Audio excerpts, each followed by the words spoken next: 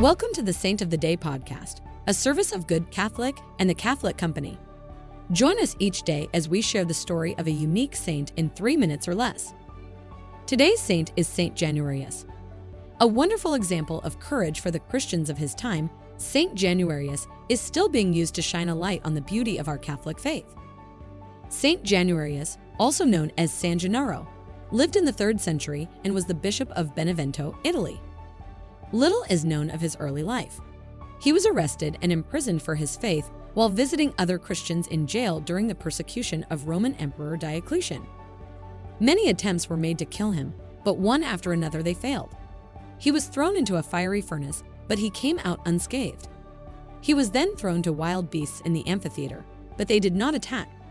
He was finally beheaded, and his blood was collected by Christians and kept in a sealed glass vial for veneration.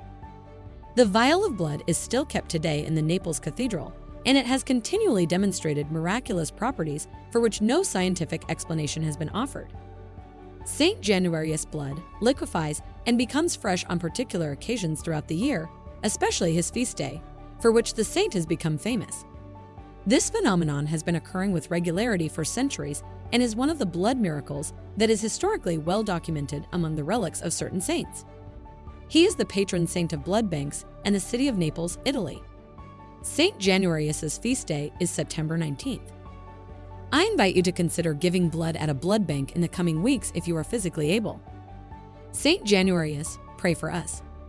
Thank you for tuning in. This is a Good Catholic podcast. If you liked what you heard, check us out at goodcatholic.com and make sure to subscribe to our YouTube channel.